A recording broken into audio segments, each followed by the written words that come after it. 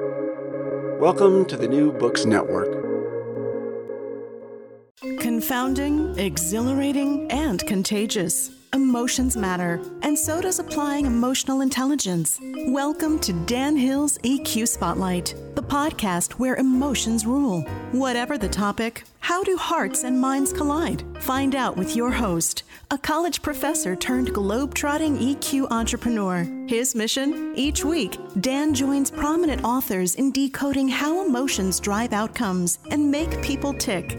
Now, on to the show. 36th episode of my podcast, Dan Hill's EQ Spotlight. The series appears here on the New Books Network, which has as its motto, sharing knowledge so people can thrive. Today's topic is the hidden value of emotional labor. I have the good fortune to be joined by Rose Hackman. She is the author of Emotional Labor, The Invisible Work Shaping Our Lives and How to Claim Our Power. The publisher is Flatiron Books. Rose is a British journalist who frequently writes for The Guardian and now lives in Detroit. She was raised in part in Belgium, and for The Guardian, she writes on issues such as gender, race, labor, policing, housing, and the environment, with an eye to historically entrenched injustices. Rose, welcome to the show. Hi, Dan. It's great to be here. Thank you for having me. Oh, absolutely. I'm delighted that you could join us. So give us a brief overview of the book, if you don't mind. So the book is really trying to introduce to the mainstream public emotional labor, which is something that's been studied across academia for over 4 decades now. But most people who are outside of academia have no idea what it is. So what I do is I do a big overview of what emotional labor is in private, in public, what it really means in terms of the way in which we see work in the world. And I'll just give you a tiny bit of an insight into what that is. Emotional labor is the editing work of emotions that we do on ourselves in order to have an effect on the emotions of other people. So it's a smile that you might give to people around you, regardless of whether you're feeling good inside, in order to make them feel good inside. And in our society, this is a form of work that is heavily feminized. We expect women to do it nonstop, whether it's in private or at work. And it's also a form of work that's highly invisible, in spite of the fact that it has a huge amount of value, which is also what I argue towards the end of the book. Yeah, no, in fact, I happen to be a facial coder, which means I do some of my work based on the expressions of others. So when I'm on flights, I always notice that the male pilot, and it's always a guy, his emotional labor consists of welcoming us onto the flight. And the stewardesses, who are not always female anymore, but still predominantly, do a great deal of emotional labor as they go up and down the aisle, feeding people and handling requests and so forth. So I see that injustice happening all the time. So we got 2 realms here, as you mentioned, public and private. Let's take the private first. Can you go into some of the particular issues, manifestations that strike you as really crucial to try to change here? Absolutely. So as I mentioned, emotional labor, very sadly, is very invisible, even in private, when it's effectively the kind of work that's keeping families, communities functional. So when someone takes on the responsibility for everyone else's well-being, they're not just making sure that they're going to be there in the morning with a smile and in the evening asking you how your day was. They're also going to be doing all sorts of tasks, chores, activities that are going to ensure the well-being of the people around them.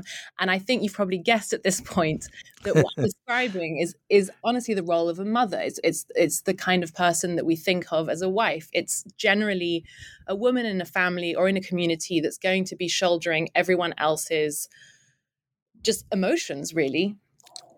Yeah, and the male in the household may very much not acknowledge or appreciate or actually add their own burden Right. to what that person is doing. You had one thing that was also interesting historically. Of course, you had black nannies infamously portrayed in Gone with the Wind as enjoying the whole existence that they had there on the plantations. You do speak a bit about that. It's particularly poignant and horrible instance of this domestic emotional labor. Right. One of the fascinating things about emotional labor is it's something that we really, really rely on, sense of belonging, meaning, connectivity. those are just as important as food and shelter to all of us. And yet it's a form of work that we very, very happily offload onto the people that we see as the least valuable among us.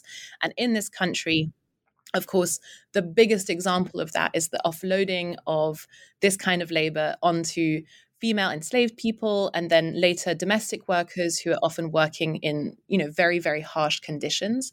There is this very strange way in which we put these kinds of workers on a pedestal, including in private. We have Mother's Day, and we say, oh, how amazing are these incredible people who are working for us or who are helping us live these good lives. And yet, on the flip side, we basically are putting a lot of people to work 24/7. Yes, absolutely. And on the public side, I mean, we had, yes, during the, the pandemic, the essential workers who we suddenly glamorized or validated for a while, but that's probably largely faded into memory at this point. So nursing comes to mind. Retail is obviously very emotional labor and heavily, for a female workforce. Do you want to take on either one of those two avenues? Yeah. So what's kind of fascinating also to me about emotional labor is it's a form of work just like physical labor, intellectual labor, creative labor. And it's also a form of work that is just everywhere in our economy. It's the central part of so many jobs. You mentioned healthcare, retail, bar and restaurant service industry, all of those kinds of jobs, millions and millions of jobs across the American economy. The main form of work that is required of the employees is emotional labor. And yet I'm certainly having a lot of conversations trying to convince people that emotional labor is real. But if you want to think of basically, for example, a tipped server who is going to be providing you with, your food for the night when you go to a restaurant, when you come to tipping that person, you're not going to be tipping them really based on whether they delivered food and drinks on time. You're mainly going to be tipping them based on how they performed in terms of emotional labor. Did they make you feel welcome? Were they warm? Were they unflappable? Did they provide you with a pleasurable experience? And that's emotional labor. Yeah, no, I've been a waiter, so I know exactly what you're talking about, and it's labor that can be really excruciating, especially when patrons get to be unruly or forget their orders, and it's not surprising to me that waitering is one of the, I think, top 10, maybe about number 3 for difficult jobs in the economy. Yes. But certainly nursing is not easy either. Absolutely. So you particularly did the research, in 3 states, Michigan, New York, and Mississippi. And I admit I'm kind of obsessed with Mississippi because of all the instances where it makes the national news for horrendous labor practices and educational levels and so forth. Did you see any distinct differences as you were in those 3 locales and doing the work, or does this hold up in pretty much the same ways across those states? What's really interesting is a lot of the people, when I started writing this book, I wrote an article in The Guardian in 2015 about emotional labor, and that's how I got this book deal. And a lot of the people that I interviewed initially, including academics, would say to me, oh, emotional labor is just a concern for, privileged white women who have nothing left to worry about. Oh my God. Right. And, actually, if you go and speak to people, real working class people who actually have, quote unquote, real problems, they won't be complaining about emotional labor. And I found that to be the absolute opposite. So Mississippi, as you say, where I spent a lot of time, people didn't need to have studied sociology to understand what emotional labor is. First of all, Southern manners is very much emotional labor constantly, regardless of where you fall on the socioeconomic spectrum. And second of all, a lot of the Black women specifically that I talk to could really identify with this form of work, both in private and in public. A lot of them were in jobs in healthcare. You talked about nursing. Where you're constantly having to do emotional labor. I spoke to nursing assistants who, unlike nurses who actually earn a pretty, decent living wage, nursing assistants are earning, in the teens of thousands a year, 20,000 a year, and they are chronically on their feet and providing patients with that human face as they're, recovering ideally. And then at home, because the system in Mississippi is so unforgiving on those who have not that much, there's a lot of compensating for systemic inequities. There's a lot of having to compensate, if you have children, you're having to compensate for the fact that maybe the education system is failing your kids. You're having to do all of this extra emotional labor that the system isn't helping you out with and you're having to compensate for. Sure. And you may have a male partner who's actually incarcerated because, of course, we have vast incarceration rates in this country. Right. And that's definitely something I touched on towards the end of the book, this idea that actually a lot of the violent policies of this country, whether you're thinking about mass incarceration, 2 million people incarcerated, predominantly men, overwhelmingly men of color. Actually, if you think about the fact that we are, a heavily militarized state, and I think it's 9 out of 10 people in the military are men. If you think about the flip side of these policies, you've got an army of emotional laborers who are predominantly women who are effectively acting as the buffers of pain for this very, very difficult system. So if you're talking to a woman whose loved one is incarcerated, she's not just compensating for the fact that her loved one is absent, and maybe that means less income, that means less help with children, but also she's being the person who's there for that person behind bars emotionally. She's actually often the one who's calling, who's putting her savings into making sure that she can still be in touch with this person, that he has a connection to the outside world, that he still has hope. That's a huge amount of emotional labor. Yeah, no, that they're essentially the emotional lifeline for those people, because in the book you cite that 50% of Black women have a loved one who's incarcerated. That's just a tremendous burden. Yeah, it's huge. Yeah. And then let's switch over to the men's side. So you mentioned there is, I think you said, quote unquote, the man box, and there are 7 pillars. And I don't know, we have to run through all of them, but what's kind of what is the situation of men in terms of their recognition, willingness to help? What kind of things are happening to men these days as the society moves ever more into a service economy, probably an economy, quite honestly, it's going to be based on emotional labor going forward to an extent that's even bigger than the last couple generations? Right. Yeah. I mean, automation, of course, everyone's been completely up in arms and shocked about the fact that AI automation wasn't just coming for physical labor, but intellectual and creative labor too. And as you say, emotional labor is going to be remarkably sticky in our economy. It's fundamentally is the work that connects one human to another. It's not actually a form of work that can be replaced. So we are in this very interesting cultural moment where emotional labor, it's almost like we can't deny its real value and the fact that it's replete in so many of the jobs that are the fastest growing jobs over the next decade and beyond. But at the same time, we're in the middle of a crisis of loneliness. 1 in 2 Americans suffers from loneliness. We also, for the last almost decade, have seen the average age of death fall in this country, and that is overwhelmingly due to deaths of desperation, suicide, alcohol. Loss of hope in general, yeah. Exactly. And a lot of these deaths, of course, disproportionately are concentrated in men. And why is this relevant to emotional labor? Fundamentally, the way in which we bring up our boys and men in this country is we deny them their full emotional lives. We deny them full emotional breadth.